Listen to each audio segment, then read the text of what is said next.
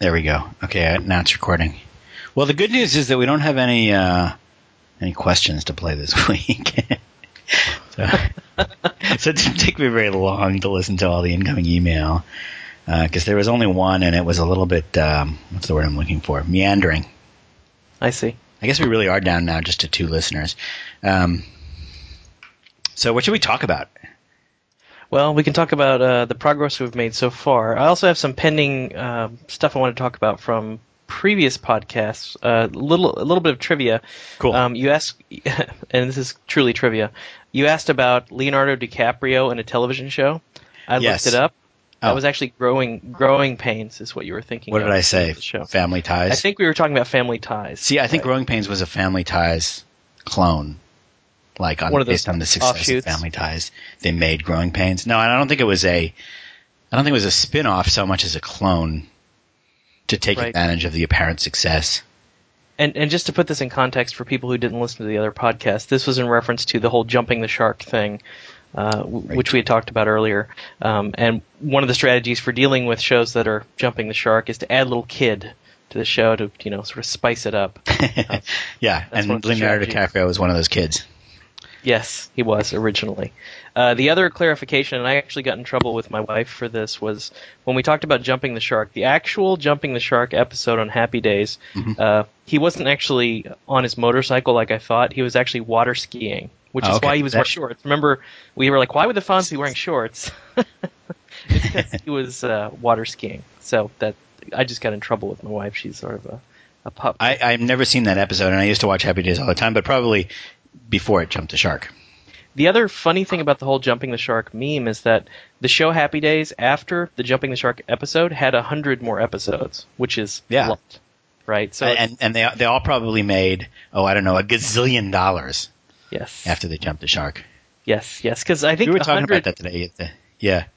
No, go ahead. We were talking about that today at lunch about how they have these episodic dramas like The Sopranos and stuff on television. And they're always great the first year, but then they start to kind of stretch it out. And there's just not that much story that you can keep telling. Lost. And so they tend to get worse and worse in terms of the quality of the story. But they make more and more money because more and more people know about the shows and watch them. Well, 100 shows is the magical syndication point. A lot of shows really kill themselves. Right, for sitcoms, they have to get to 100, yeah. Because I think they make tons and tons of money once they get into syndication. It's like a gold medal for them. Yeah, what's going to happen? They haven't been making as many of those like episodic sitcom type things that can go into syndication.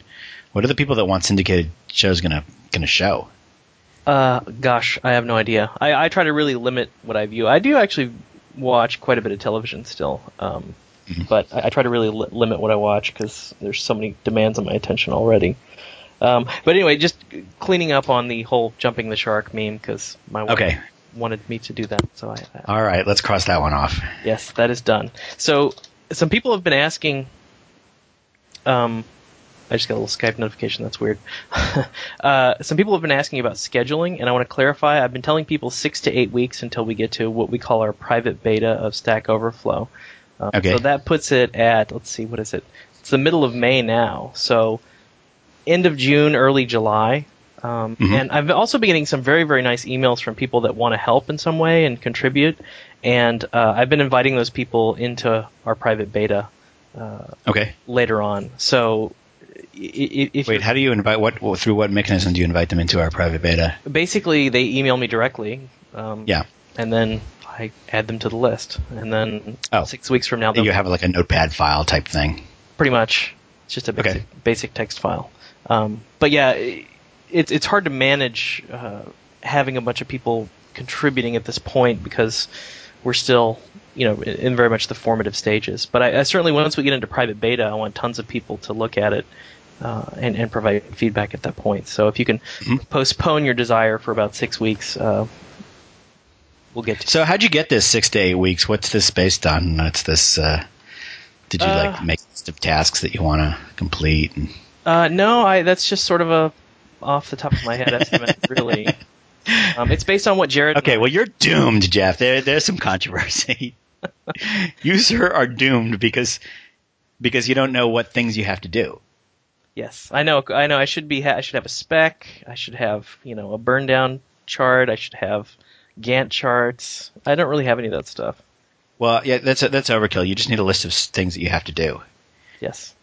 So you can go into Fogbugs and go make a little new project called Stack Overflow, which we might have. We have the Stack Overflow project, that's for sure. Yeah. And then just make a list of tasks. Yes, it's been pretty minimal up to this point in terms of actual planning. But yeah, we're getting to the point where we need to start planning a little bit more about what we're doing. Yeah, you make a list of tasks, like 1 or 2 day tasks. Put in 1 or 2 day estimates for each of them. And then you actually have something that's based on something instead of based on... Because in 6 to 8 weeks, that sounds right to me, but I don't even... Yes. What's that based on? Like the last time we built one of these programming Q&A websites, that's how long it took us? Because I know the last time I built something like this, it took about 72 hours. And that was the first version of the discussion forums for Joel and Software. Right. I think what happened is we were about to launch Fogbugs 1.0, and we knew that we wanted a place for our beta testers and our users to be able to post questions and get answers, sort of like a very simple discussion forum. And I think I spent like a weekend and I just banged it out because it was so simple. So what you're saying is I should be able to do this in like a couple days if I was awesome, right? Well, no, because we've also got tags that we want to do. Right? Because we want to be able to tag articles, and then you want to search for tags, make little tag clouds, that kind of stuff. We got the ranking, the voting up and down. That's kind of hard. We've got to figure out kind of an efficient way to do that. Right. Yeah. No. There's some parts to it. I mean, that's why I guesstimated it 6 to 8 weeks. But I figured the less overhead, the better. It's just me and Jared, the only other developer. So yeah, why complicate it? So that's the state of the project. I do think, based on where Jared and I are, we actually do have logins working. We have account creation working. We have logins created. I think by next week at this time, we might have something for you, Joel, to actually try. I mean, it's going to be pretty minimal. Okay. But did you just use the login provider thing that ASP.NET supports? No, we kind of rolled our own to a certain degree because we just wanted something very minimalistic. We didn't want a lot of overhead and dependencies. I mean, we're trying to be very selective about what dependencies we bring in. I mean, we're already bringing in ASP.NET MVC and a few other things. Well, this is just a part of the ASP.NET web forms or something. It's pretty easy. You just take this little login control and you drop it on a page. I added that too. We have this internal Fog Creek control panel thing that our staff uses to, keep track of our customers and all that kind of stuff. And it's, as soon as we got past 10 people, we started needing to have some things that some people are allowed to do and some things that other people aren't allowed to do. Right. And we wanted to hire a bunch of people and give them the capability of issuing refunds. So we wanted to make sure that the refund control panel required a logon. So I added that logon capability to an existing ASP.NET site in, a couple of hours. And it was actually, I happened to just use a LDAP source to decide who is allowed to log on. Mm-hmm. So they just use their Windows password. But it's actually kind of trivial to give it to just point it to a database and tell it to make a user directory. And it'll even make like user management features for you automatically. All those because there's all these little aspects of I forgot my password and email me a new password, and getting that right can be kind of tedious. Yeah, the challenge I think is, and you mentioned one part of it, which is integration with your existing Windows login, which is NTLM. So that's browser negotiation. It's LDAP, yeah. And one of the frustrations with that. No, it's not. It's not NTLM. No, it's not that. It's not that crazy browser thing where the browser pops up a dialog. No. There's no dialog popping. What I mean is it negotiates. Are you talking about negotiation of credentials automatically, where they know you're logged in just by the virtue of the fact you're logged into Windows? That's NTLM. No, it doesn't do that. Okay. You could, but people don't like that because you have to use IE, and it's still going to pop up a dialog box, and people don't like that. It's just you don't actually. It actually the way I've got it set up, it actually gives you a dialog box in HTML form where you type your username and password. So it's not that browser-based authentication; it's just form-based authentication. Oh, okay. So you're using form-based authentication, but but this is an app for you guys internally, though, correct? Is that right? Mm-hmm. Okay. Yeah, it could just use that but that just doesn't work as well in Firefox and Safari and stuff. It's just better to. Yeah. Well, it's just better to Well, that's what I was trying to get to. Is it does actually work in Firefox? The problem is Firefox doesn't whitelist anything to do that, whereas IE does. Right. IE says if you're in the intranet zone, that whole zone concept they have. If you're in the intranet zone, it will actually hand NTLM automatically, whereas Firefox won't. So you basically need to build the whitelist in Firefox and say, okay, you can just do star.star or fogbugs.star. Something. Yeah, to the ASP.NET team's credit, they understand that people don't like that browser-based authentication, and well, I think it works well in an intranet scenario. It just breaks down completely on the web. So if your product, if this is something you guys are going to use internally, that's I would actually use the NTLM auth because it's just less for you to do, right? You just use the app and it magically works, which is pretty cool. But in the open internet, what happens if you try to store like a cookie? Excuse me, I'm sick. Bah.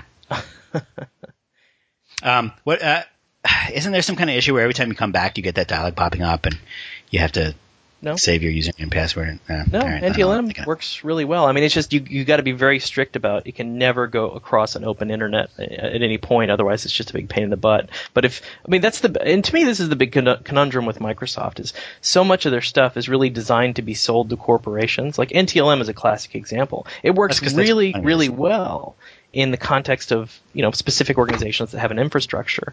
And actually, in my previous life, I used to be a Team System MVP, and Team System is developed exactly the same way. You can see from day one that Microsoft assumed that everybody that uses Team System is going to be on a network where they have Active Directory and they're going to have Windows credentials, and that's how you're going to access the system. Even the command line stuff that they do uses your Windows login, right? Wow. Which is convenient sometimes and then like a giant, huge pain in the ass at other times, right? Right. Because for the people at Redmond, they're always on Active Directory. This is how they work. And it's actually, the truth is, it's actually sometimes it's a pain in the ass in the other direction, which is like the other non-Microsoft companies sometimes like kind of refuse to get with the NTLM program. Right. In a frustrating way, and you're winding up having to maintain thousands of passwords and log on to them all separately in different ways. But it is interesting because the NTLM discussion does, I think, hinge on a key aspect of Microsoft's strategy in that they really are beholden to a lot of these big companies because it's where a lot of their money comes from, too. If you've ever, and again, in my previous job, I worked pretty closely with the Microsoft sales team. And these are guys that get paid based on, how many essentially corporations or, mid-sized to small businesses actually buy the Microsoft software. So they do whatever it takes to make the software sell into the organization. And what those organizations want, and this is in contrast with the Apple model, which is very much individual consumer oriented. Apple isn't going to, large companies and having salespeople call them and say, what can we do to get, OS 10 in your organization? It just they used to a long time ago, but they've just lost it. They're just lost. But it's totally tied to the revenue stream of the company in a very intimate way because of the sales staff and everything else. So it's kind of baked into some of the products, and it's frustrating too because I know some of the teams try to satisfy both audiences, right? But they have to satisfy these big money contracts, these salespeople that make huge amounts of money selling, the product into large companies. Yeah, and that's just basically because companies have money and they will spend it, and users absolutely. don't.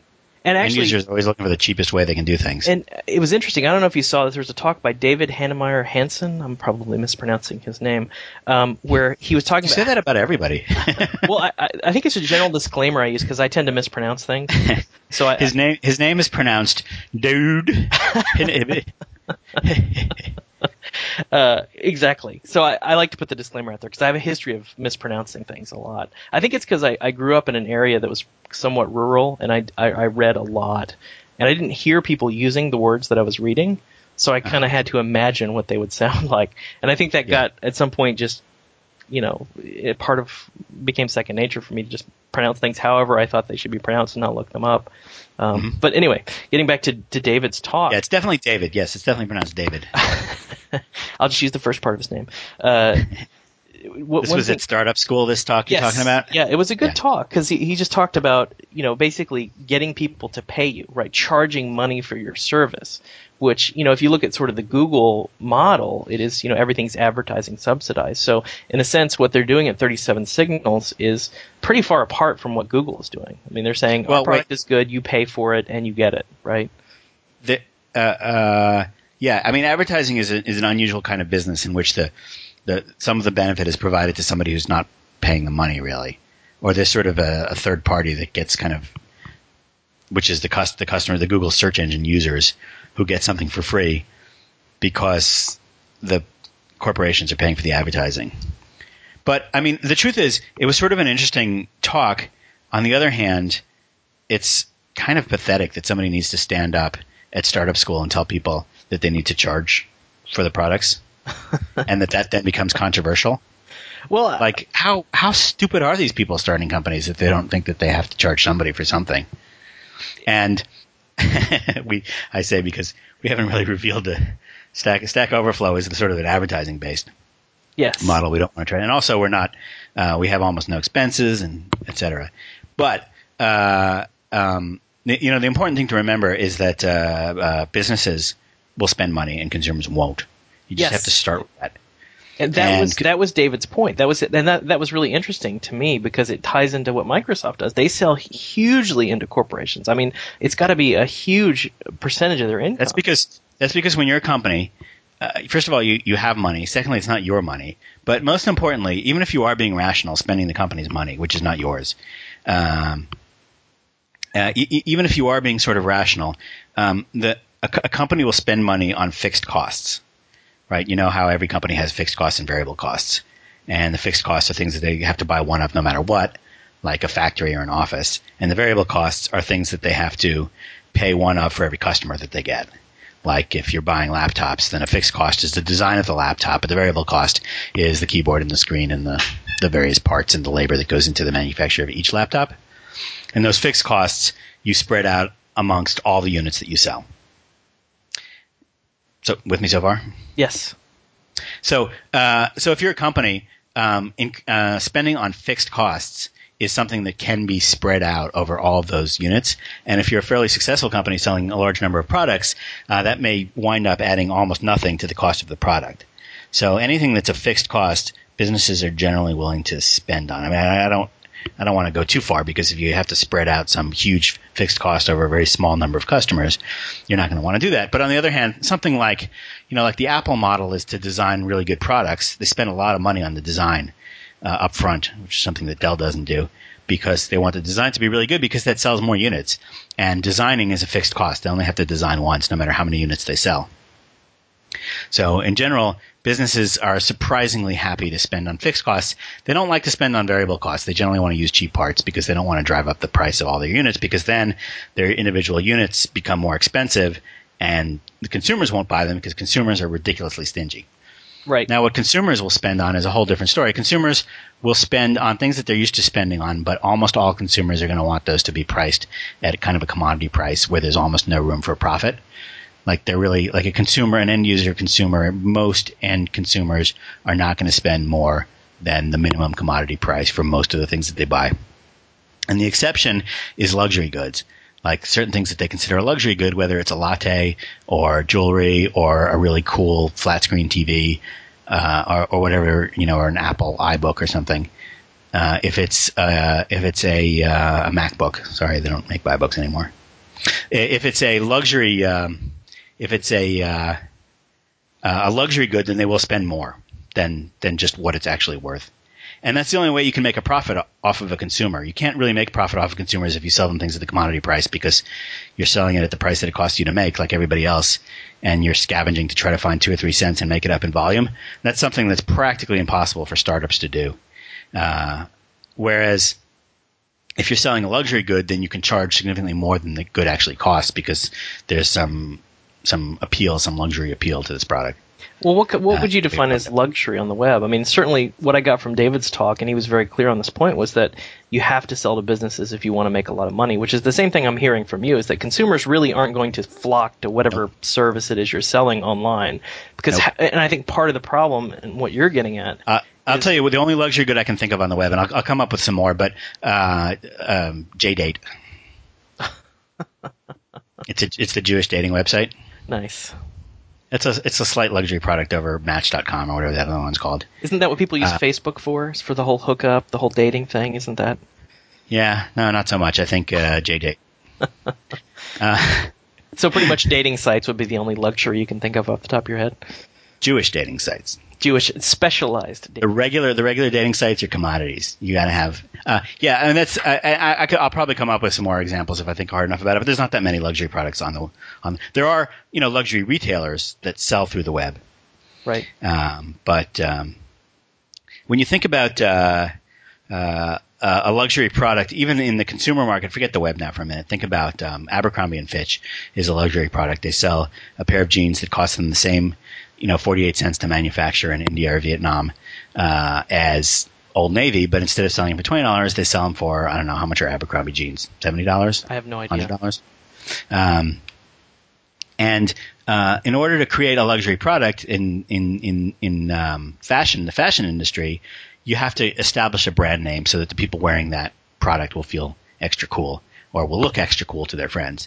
And so that's also a fixed cost, incidentally. So the way that a fashion retailer will establish that brand name is that they'll buy all kinds of advertising with good-looking models, and they'll try to get celebrities to wear their clothes, and they'll do all kinds of things to try to associate their particular product with a high-end thing, because they're still selling the same product everybody else is with maybe a slightly different look that is perceived to be better. But in order to make it a luxury product, they also have to create this brand allure, the luxury brand allure, which they spend a lot of money on advertising to create that luxury brand allure. And it's not to create awareness. Like the reason that there's a Prada ad in the fancy magazines with it smell like perfume is not because you've never heard of Prada, but because they want you to start to associate Prada with high-end luxurious type things in your mind. And so they're using that money basically to buy this, not brand awareness really, but brand positioning, a positioning that allows them to be a luxury product and to charge more for their product than the commodity price for a limited number of people. Right, and certainly when I think of luxury, I do not think of online services at all, with the possible exception of the dating services that you mentioned. No.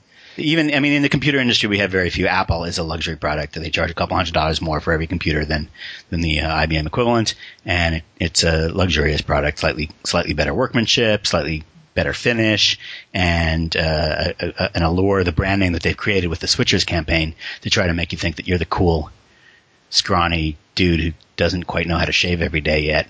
Right, but that's instead still, of the tubby.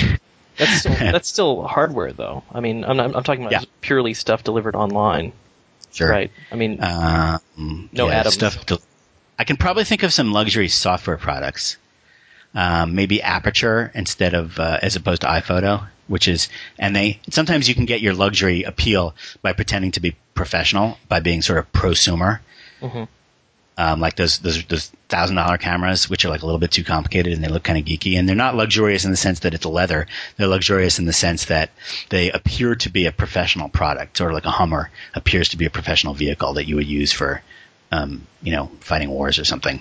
Right. Instead of what it really is for, which is going to the supermarket. So that's sort of one, that's an example of one way you might create this luxury appeal. So now I really should rack my brain and try to think about if there's anything on the web. But the truth is that the web is a media outlet, and media is just media. It's not really. Well, it's more akin to the magazines that you talked about, right? Which are obviously ad subsidized. I mean, even if you pay $4 or $5 for a copy of Vogue or what have you, I mean, the thing is 30% ads or more. I mean, it's actually absolutely astonishing. And if you actually, most people are probably paying $1 for Vogue because they have subscriptions. Right. And the dollar barely pays for the postage. So it is definitely ad supported. And obviously Google is ad supported. And so that's a different model where what you're doing is selling to businesses who are willing to pay money instead of selling to consumers. And you're disguising yourself as a consumer business, but you really aren't. You're really a business. And that's sort of this funny advertising model where you get somebody else to pay for what the people get for free. Right. And so I think David at Startup School might have been like a little bit disingenuous, because the truth is that the people that are making these business models of free usually have a slightly more complicated business model in mind of free and advertiser supported in some way. And unfortunately, Google the success of Google and the story that everybody knows about how Google decided to build eyeballs first and figure out how to monetize it later, that success story kind of gave people permission to not worry about how to monetize it. Mm-hmm. And I think Facebook is kind of a good example of that, of somebody that felt like, let's not worry about how to monetize it. Let's just get the scale, because if you get the scale, you're definitely going to be able to monetize it somehow. Well, I think at Facebook scale you might be able to, but that's one of the interesting things about AdSense. And I've dipped my feet into AdSense. I have this other site, fakeplasticrock.com, and I started playing with AdSense because on Coding Horror, the advertisers actually approached me, so there was no man in the middle. It's me interacting directly with the advertiser, which is nice. I mean, it's a great model if you can get it. Fake Plastic Rock. Oh my God! Yeah, this is your site. Yeah, so I have a little bit of Rock Band, Guitar Hero. Yes, I have a little bit of an obsession with fake plastic musical instruments. I don't know. I really love music. So. Oh, that kind of rock. Yeah. I'm sorry, I thought it was rocks, like stones. No. As in rock music. FakePlasticRock.com. Yeah, so that was the first time I had worked with AdSense, and it's amazing how little you actually make from AdSense. So there's two problems with AdSense. One is you have to have huge scale to make money with AdSense. I mean, huge. Even on Coding Horror, which gets a lot of traffic, I actually hooked up the Google search engine because the built-in search that I have is not very good anyway, and I figured I might as well, so I was hooking it up. And you actually, relative to how much I make for my advertisers, it's just noise. It's not even really worth talking about. Yeah, I know. Well, I think AdSense didn't work. Yeah, so I think you have to this is scary, but I think you almost have to be at the Facebook level to have AdSense actually work for you to make like. But it doesn't work at Facebook either. I mean, they're doing their own thing, and Microsoft is running their advertising at Facebook, I think. Oh, sure. I mean, and they're making some money, but it's nowhere close to what they're spending. And I think that the reputation of Facebook is that they get horrible click-through rates. And I think that's the part of the reason is that the reason advertising works on Google, which is just about the only place it works, is that when you're searching for Guitar Hero guitars that you can buy, you're willing to go to an advertiser site if it's going to try to sell you a Guitar Hero guitar. It's related to what you're doing. I mean, it's actually what you want to do. Right. Whereas in Facebook, you're trying to get a date, you're trying to send some messages, you're trying to check your email, you're trying to update your wall, you're trying to what else can you do? Throw penguins at your friends or whatever. You do zombie attacks and vampire attacks. Exactly. And you do not at that point want to rent zombie movies. And you're just not those things are distractions. And so the number of clicks that they actually get on ads in Facebook, besides the fact that it's a younger audience that's remarkably immune to advertising. Well, not only that, but I mean, ad block. I mean, I noticed when you on the Fogbugs World Tour, you had ad block installed, and I have it installed too not because I hate the sites I'm going to and I don't want them to make money, but because the ads are so invasive. Like this is you know why I finally installed ad block. And it's not. I'm perfectly willing to support advertising based websites with ads, but they sort of abused my trust. And the way they did that is by having these animated ads. And when you're trying to read text and there's something animated in the corner of your eye, right. Your eye is designed to look at that thing. You've evolved over 5 million years. You've evolved so that if there's a tiger moving in your peripheral vision, you will look at the tiger because that's a really good idea. And so that's something that's very fundamental in your brain and the way your eye works, and indeed that is why they're animating their ads, because they want you to look at them. But when you're trying to read text... Yeah, that or it's an attractive person, right? I mean, you can't not look at an attractive person on your screen. Yeah, but at least you can stop... Yeah, exactly. I guess an attractive person you can. Anyway, whatever they've done there, it's trying to attract your eye, but you do also want to read the text. And so in order to keep your eye focused on the text while there's this flashing thing in the side, takes a significant amount of cognitive effort. It takes like almost physical effort to keep your eye there. I don't want to say you're burning calories, but it does give you a headache. And it does sort of drive you crazy. And this is something that, what's her name? The blogger about Kathy... Sierra used to talk about all the time. Which is that your brain is just designed to look at that moving thing, to see what's weird in this environment. And trying to force it not to do that actually is painful. And so, these things would drive me crazy, and I'd find that I couldn't read articles and concentrate on them unless I scrolled whatever part was flashing off screen. And eventually the advertisers just did not stop, and I gave up and installed AdBlock Plus, and to hell with them all.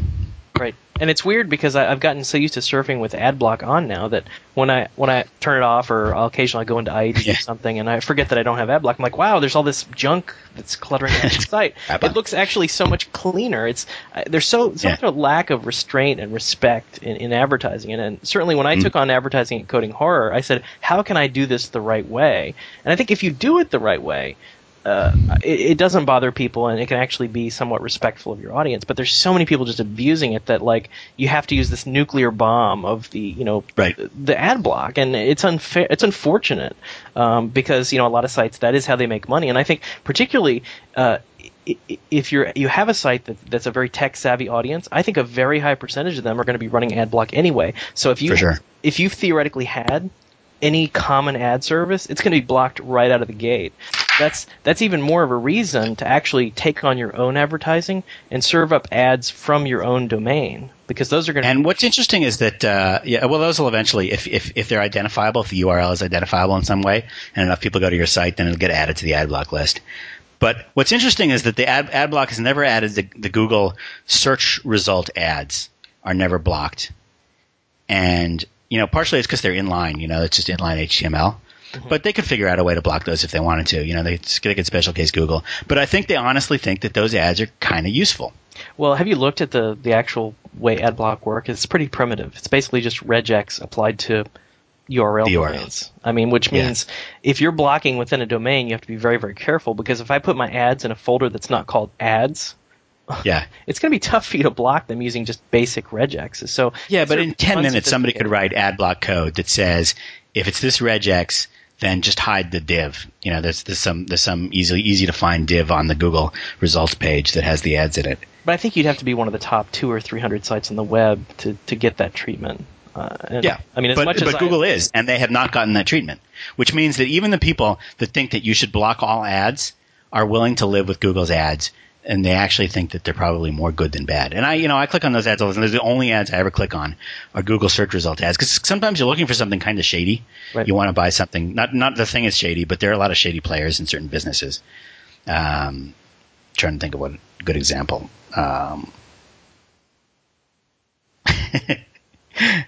Breast enlargement. I don't know. There's some. So these are the kinds of things you're searching for, just random. I'm trying to remember. Sometimes you're searching for something and you get kind of a lot of spammers.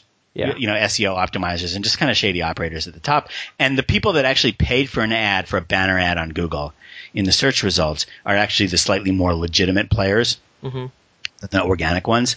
Right. And so you almost want to say, hey, you guys are willing to pay to advertise to me. That means that you probably have a slightly less than completely scammy product. Yes. So sometimes the paid search results in Google are a little bit better. Right. Yeah. No, that's a great point. And in my previous example, when I talked about how much I made from AdSense on Coding Horror, that was search results. So that's a best case scenario for ad income, and it's still just totally nothing compared to negotiating directly with the advertisers. So you have to be really careful. The advertisers don't really know what they're getting, or sometimes they're just supporting the business. Sometimes they don't really know what they're getting. There's some, you really have to be providing. It has to be highly targeted. It has to be of real benefit to the people. Well, that's one reason I hope with the Stack Overflow. I mean, all the information is sort of by definition highly targeted, because the whole reason you'd come to the site, really, I imagine 90% of the people that come to the site would be looking for a specific answer to a specific problem that they have. And I think even the contextual, not that we're going to use AdSense necessarily, but I think if we did use AdSense, I think it would be reasonable, because it's going to be very similar to search results at that point. I mean, we're going to be a search results page targeted to what they're trying to do. Possibly. And you could we could probably come up with our own kind of ad scheme. I mean, it's not in the official business plan, but I mean, let's say that, you've got the concept of, SQL compare. How do I compare two SQL schemas and find out what the changes are? Well, there's a great product that does that. And maybe the person who makes that product is willing to advertise on that page that has that answer,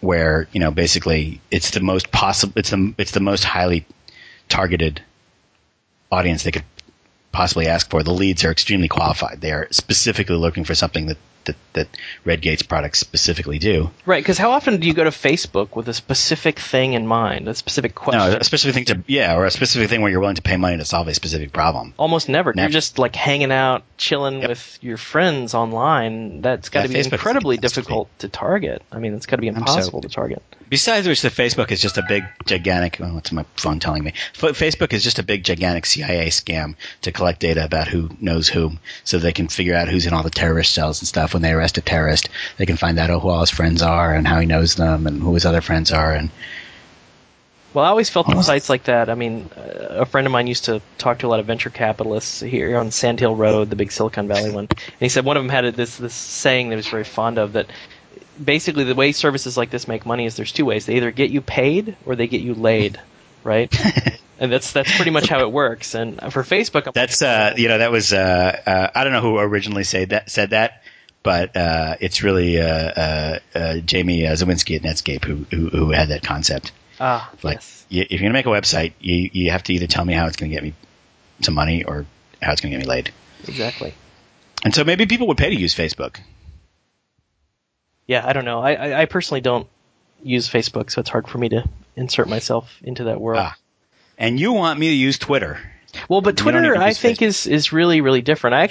I would encourage you. I can't make you do anything, obviously. Let's look. No, you can't. Let's look at your Twitter page, twitter.com/codinghorror. Yep.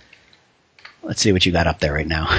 Well, I was talking a little bit about one of my frustrations with Firefox, which is... I am going to the bathroom now. The poop is coming out now. Of course, you're referencing the classic, Flushing. the Penny Arcade cartoon, which I'll have to link up in the post now. But what I was talking about half the things that you have up here are directed at people so I don't get these conversations. Well, not half. Well, okay, here's what it's like. It's like being at a dinner party. Okay, you're walking around. You know me, right? But you don't know these other people I'm talking to. But the cool thing is, in the Twitter, you can sort of see the conversation, follow it, and actually, start talking to the other people if you want to. And it's great. I mean, I don't know how to describe it. It's really strange. I know it seems like a really useless service, and I know I sound... Well, you're somebody that I actually am interested in knowing what you're doing. So I might follow you on Twitter.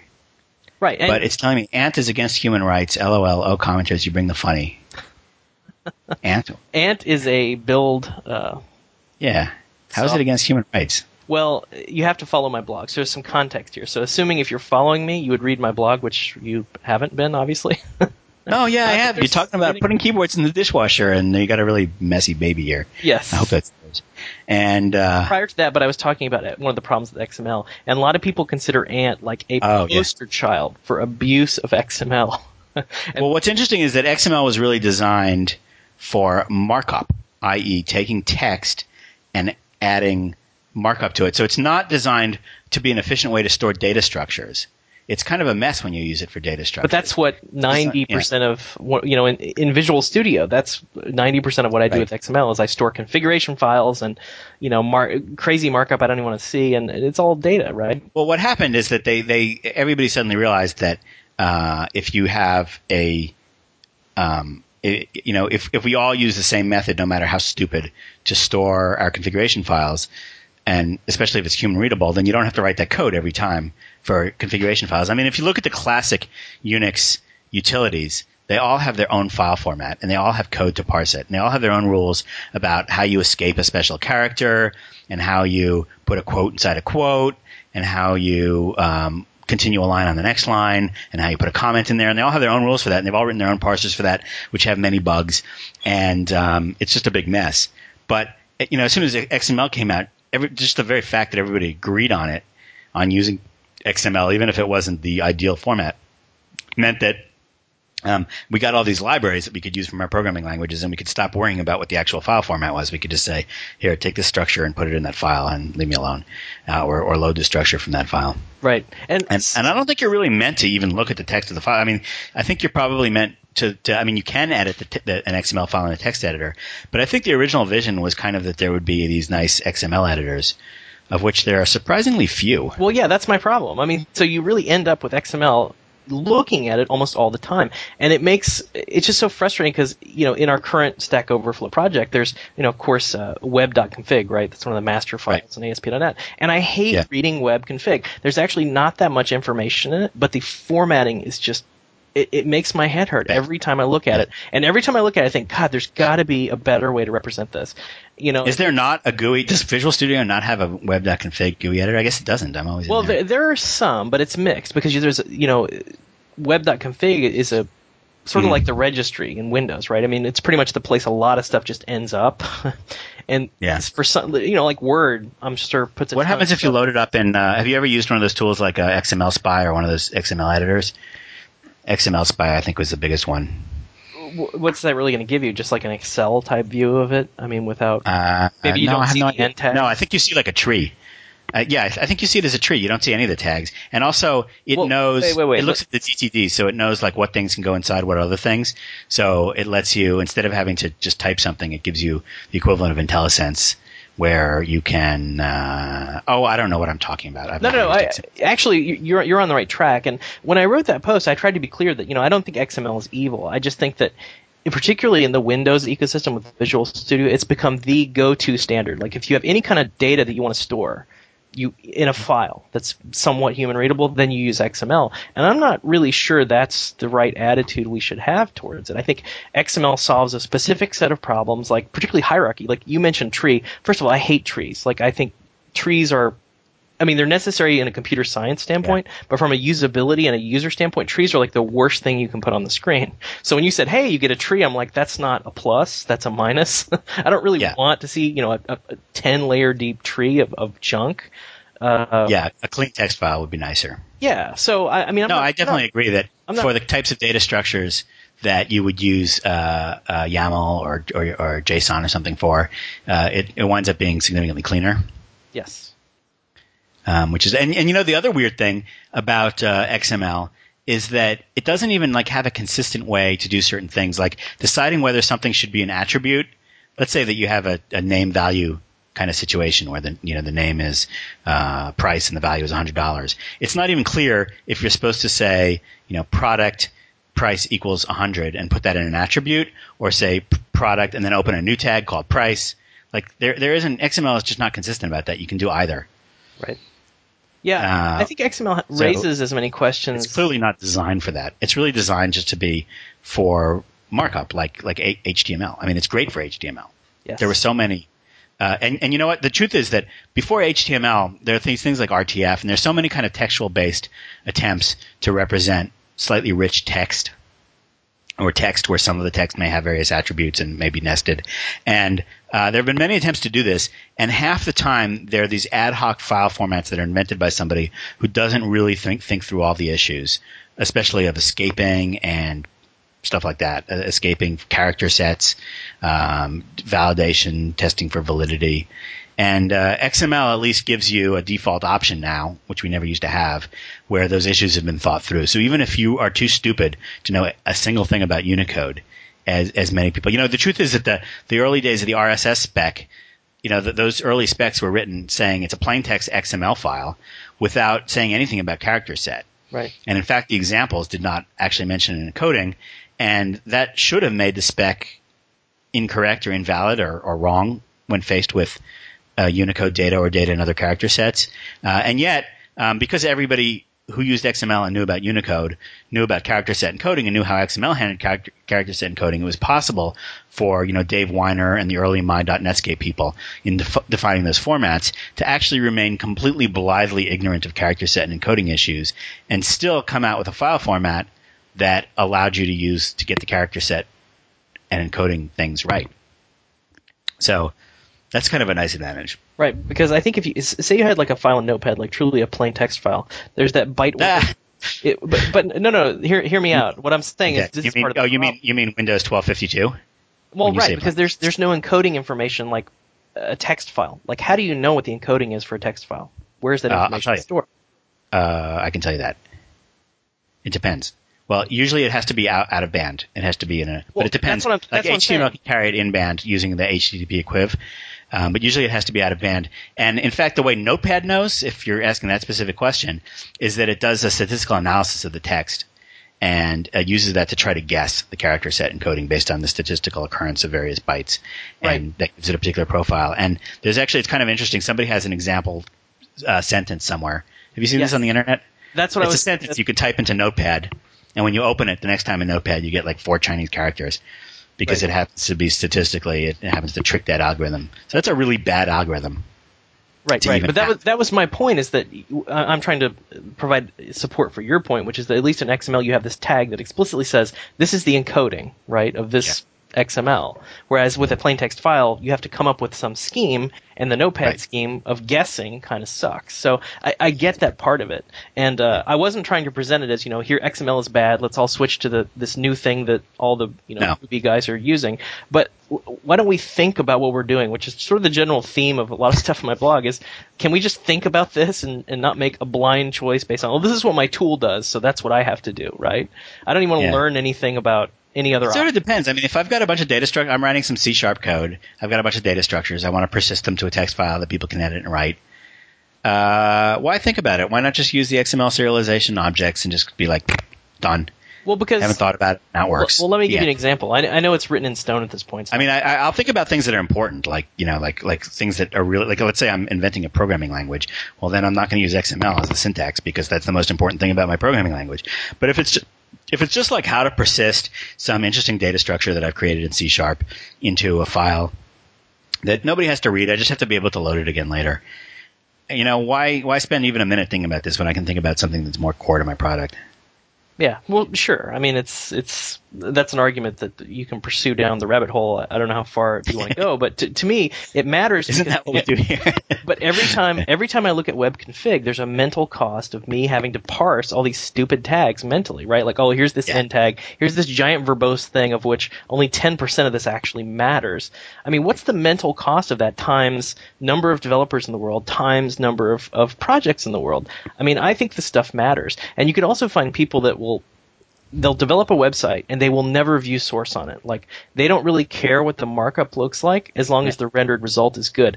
I philosophically disagree with that. I think it depends on the situation. Come on, if you're making a website, if your grandma calls you up and needs a real quick HTML page to sell, her couch for quick Craigslist, and she wants just like some formatting and some pictures and stuff like that, who cares what the HTML looks like? Well, I care. I mean, in this case, it's Stack Overflow. So, I mean, I'm going to view... Wait, that's different. Yeah, okay. Stack Overflow is like your main work. It's your main... But here you're just trying to make the little web page for your grandma. Who cares? I think it really just depends on the situation. And I think you can spend time worrying about things where they really matter. Now, let me make just while I'm counterpoint arguing, I mean, web config... I mean, you could use YAML for web config, but XML is far better known than YAML. And so if it's in XML... 98% of those developers who go in there and look at it and try to edit it are going to be like, yeah, it sucks, but at least I know what it's doing.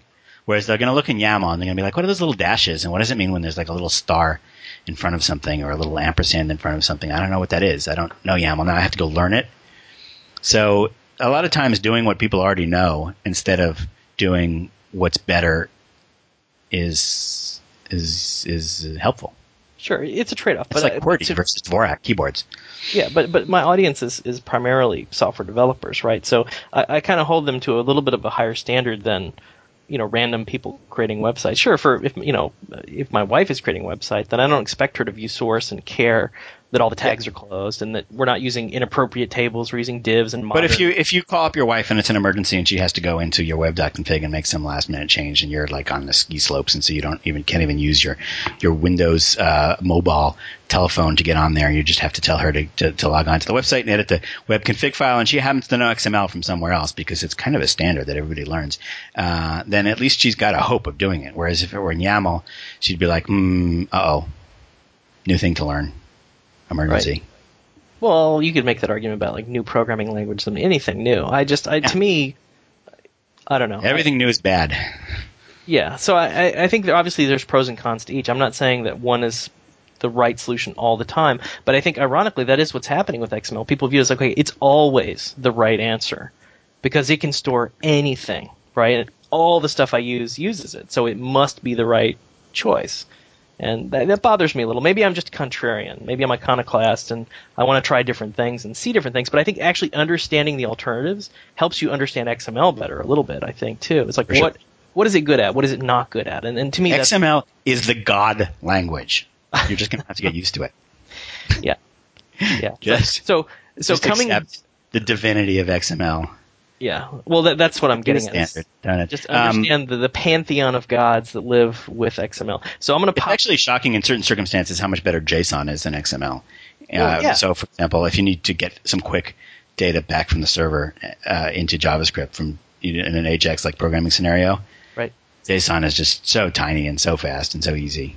Right. And I hope people reading my blog would not get the idea that, you should have a knee-jerk reaction of, I don't want to use what's popular, or I always want to use what's popular. I mean, it's always about understanding the trade-offs and applying those trade-offs to your particular situation. I think that is the absolute art of programming, right? It's understanding what you could do and which one you think fits your situation best versus what so many programmers do, which is, I've learned to use a hammer, and I'm going to hammer everything, right? Yeah. And that, to me, it's about self-awareness, and that's the theme of a lot of my stuff. That's what distinguishes the good programmers, the 14 of you who listen to this podcast. That's right. And actually care about their tools and want to learn new ways of doing things. And from the people who are just like, when it works, I can go home. And so let me get it to work and then go home. And please stop bothering me with all your stupid things. Exactly. I've got Outlook installed on my phone, on my laptop, on my desktop. And every time I have a meeting or something or some kind of task notification, all three of them beep. And they're not even like time synchronized. So it's like 1 minute, this one goes, and then a minute later that one goes, and then a minute later my phone is beeping at me. Is there a way to tell Outlook that you don't want to be notified on like all your devices when they're all in the same room with you? I don't know. I no longer have to use Outlook, and although I actually kind of like Outlook, and in a way I'm kind of glad too, because I just feel like Outlook does too much for me. Those, where did I see this? News.ycom? These one of these Y Combinator startups make a little app that watches what you're doing and tells you how much time you spend in Facebook and how much time you spend reading news and stuff like that. Is it the one named XOBNI? No, that's a different thing. That just tells you who you're emailing a lot of. Okay. Geez, I'm never going to find this anymore because their search doesn't work so good. Are you going to make fun of me for not trying to pronounce XOBNI or whatever it's called? Oh, it's totally Zobny, man. Well, yeah. Zobny. Procrastinate that. Why don't they have search on news.ycombinator.com? Anyway, one of the startups does this thing where it tells you at the end of the week you spent 6 hours this week just reading Reddit or whatever. And they've actually, I guess, been accumulating this data, and they released some statistics about what their particularly geeky audience spends their time on the computer, and Outlook was ridiculously high on the list.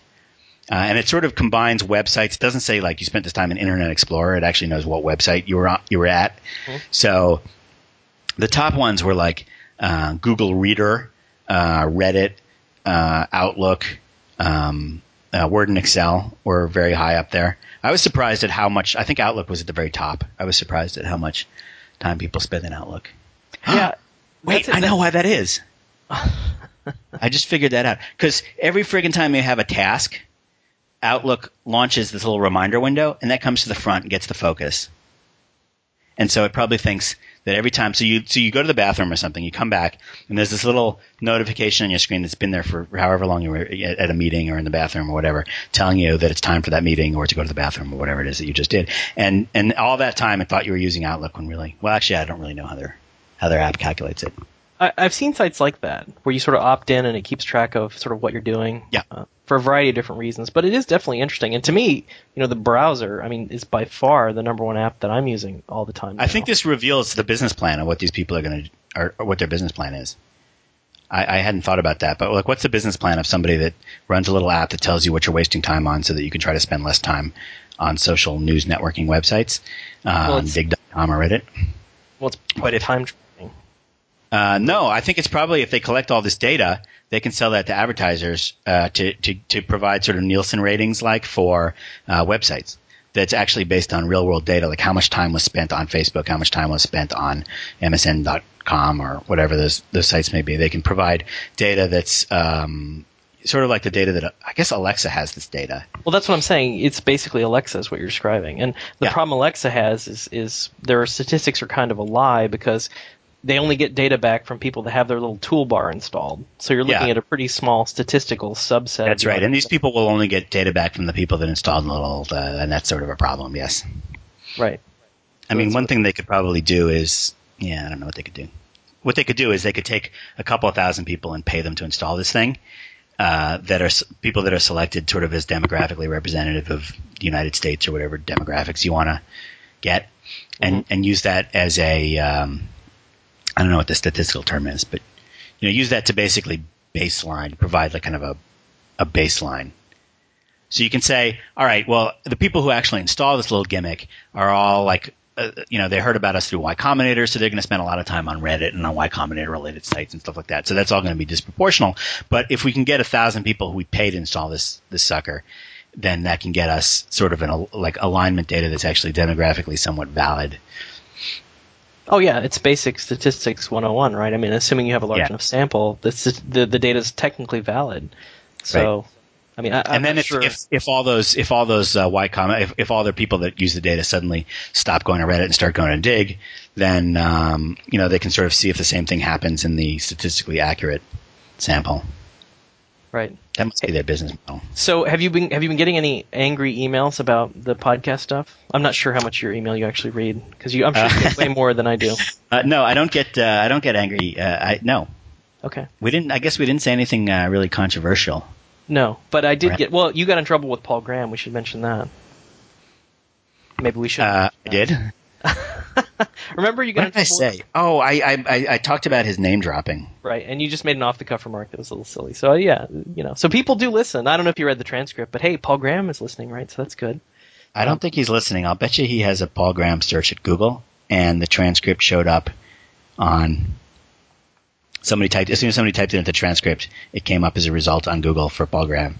And so Google probably emailed him saying, Yeah, probably. Well, Paul, if you're listening to this, send me an email right now saying, no, I'm actually listening to your podcast because it would be nice to know who that person is that's listening. I would make this a podcast entirely devoted to talking to Paul Graham.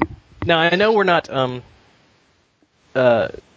letting people ask questions through email, but I did get one email that was kind of plaintive, and I did want to talk about it. It's from Michael Dorfman, and he said, and I quote, let's see, a couple of your comments in Stack Overflow podcast number 3 actually made me feel a bit embarrassed on your behalf, and one of them is about pronunciation, which you made fun of.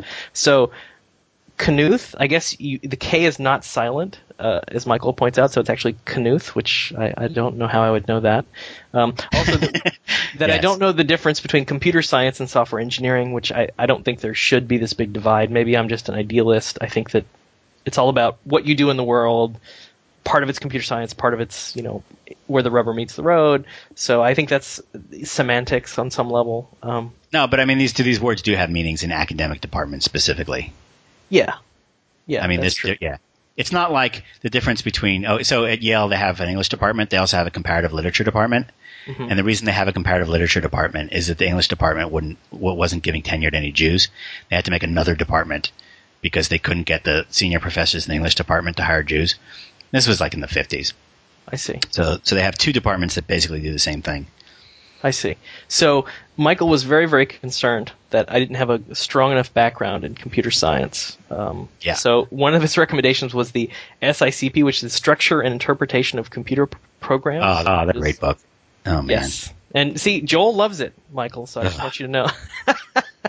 At least half of this is legitimate, right? So yeah. I will admit I'm something of a hacker. Like, to me, my blog is my outlet for actually researching computer science-y related things, and some of it's truly related, like washing a keyboard is not computer science, but it's interesting to me, right? Because all the stuff is interesting to me, and that's really what my blog was me setting down and having sort of some kind of study time about my profession.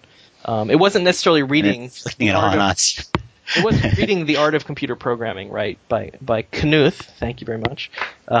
But Michael was very concerned. It was a very nice email. It wasn't in any way mean or anything. I mean, but I think it's what you talked about, which is people are seeing different aspects of you as a sort of internet personality beyond what they get from reading your website. Absolutely.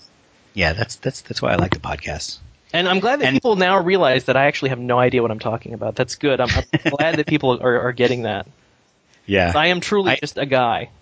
Oh, also, to those of you who read my website, it's a joke, okay? Those are jokes. They're supposed to be funny. Okay, got that off my chest. Do you have a lot of people not understanding your jokes and emailing you about whether Yes. you're actually joking. Is that a real problem? Well, no, I mean, a lot of times they just don't get that it's supposed to be funny. I see. Is it because they're from a different culture, or they just have no sense of humor? They have no humor. But if you challenge them with that, they would say, "I have a sense of humor. Of course, I have a sense of humor. But that's just not funny." Yeah. I think it's important to try, though. I would rather have a site that's trying to be funny and somewhat failing than one that's totally dry. I mean, that's Absolutely. not really much of a trade-off there. Yeah, absolutely. So no questions this week. I couldn't remember. We don't have any. Yeah, no, we didn't have any good ones. Okay. I'm sorry, that's going to be insulting to the one person who sent in a question. It was a little rambly, so shorter next time. But if you do have questions, please record them, email them to us, or just things you want us to talk about. You know, we're until we start getting, for the next, what did you say, 6 to 8 podcasts? Yes. We're not going to have that much to talk about Stack Overflow per se. We'll have some, but it's not going to be enough for the whole hour, certainly. Yeah. So if you had any suggestions of stuff that you just want us to rant about, or you want to get one of our opinions on, or both of our opinions on, or if you can think of something that we might have widely divergent opinions on, that would be especially good. So record it using the little microphone on your computer and send that file to podcast@stackoverflow.com. That's podcast, podcast, at stackoverflow.com, and we'll put it on next week. Give us something to talk about. Yeah. Anything else? No, I think that's it. Keyboards. The keyboards and the dishwasher thing. There's 2 things I want to tell people. One, if you have a piece of electronics and you spill like coffee or a soft drink on it, or whatever, like your laptop, you spill a bunch of milkshake on it. The first step is to immediately remove all sources of electricity so things don't get shorted out. Take out the battery and unplug it. And the second step is to just start rinsing the heck out of that thing. Just put it under the water and rinse it really, really well. And the third step is to let it dry for a really, really long time, like a week. And that's the way to. People don't realize that you can rinse electronics as long as the power source is removed, and that's the best way to get all that gunk out of there. And once they dry, they'll be good as new.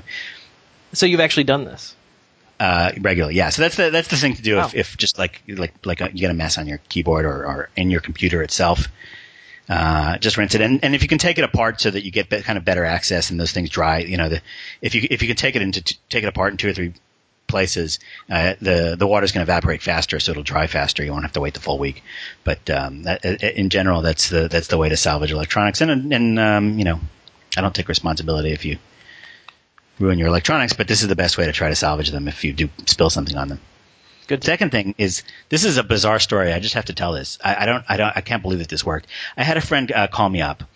Who's not very savvy with computers. And every time she tried to go run Internet Explorer, she got these really strange error messages about things not being installed and just really bizarre, like the kind of stuff that you've never heard of. And when you search for it on the Internet, the error messages made no sense. And it was obviously like some kind of a weird – I very quickly determined that it was a hardware problem because it was sort of inconsistent and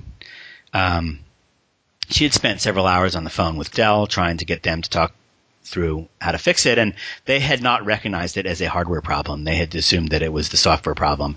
And what it probably was is just a memory that wasn't like totally well seated. So after completely giving up, I just had no idea how to fix her computer, and I couldn't get her on Copilot because she couldn't even download and run a program because Internet Explorer didn't even launch. I suggested for some reason, I said, pick up the laptop 5 inches off the table and drop it straight, flat onto the table. And I'm not sure why I suggested that. I guess I had heard that somewhere, that sometimes what happens is that the laptop falls 5 inches. It's not bad for the laptop. They're designed to fall 3 or 4 feet without significant damage. And if there are any chips on the motherboard that aren't fully seated, the laptop stops, the chips continue, and it sort of drives those chips in place. That's very old school. I remember that from a really early computing store. I want to say the Osborne. Oh, man. Keep going. Yeah. So I said, just measure 5 inches. Hold it up with both hands very carefully over a very hard surface, exactly 5 inches, and just drop it as suddenly as you can and as straight as you can. And that fixed it. And it's been fixed ever since. Is that bizarre or what? I didn't even think it was going to work. I just thought it would be fun. Because I figured it couldn't hurt her computer to drop it 5 inches. And, it might save me a trip to Brooklyn. Yes. Did it actually work? Did it work? Yeah. Oh, yes. It did. Okay. And she's like, okay, now what do I do? And I'm like, okay, reboot. Wow. And just try all those things. She's like, oh my God, everything works. And I'm like, this is crazy. I don't believe it. She's like, no, really, it works. And I'm like, you're just being nice to me. She's like, no, it totally works now. I'm like, all right, well, I'm coming to your house tomorrow, so give me a call if it still works after then, after a day or two. And it's, it still works. Nice. Last minute, if you're having hardware problems with a laptop, don't blame me if this doesn't work, but try the 5-inch drop to desktop solution.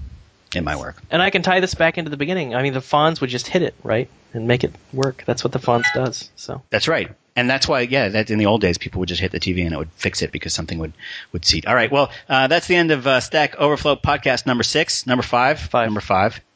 We need a counter. We need an official counter. Yes. Thanks for listening.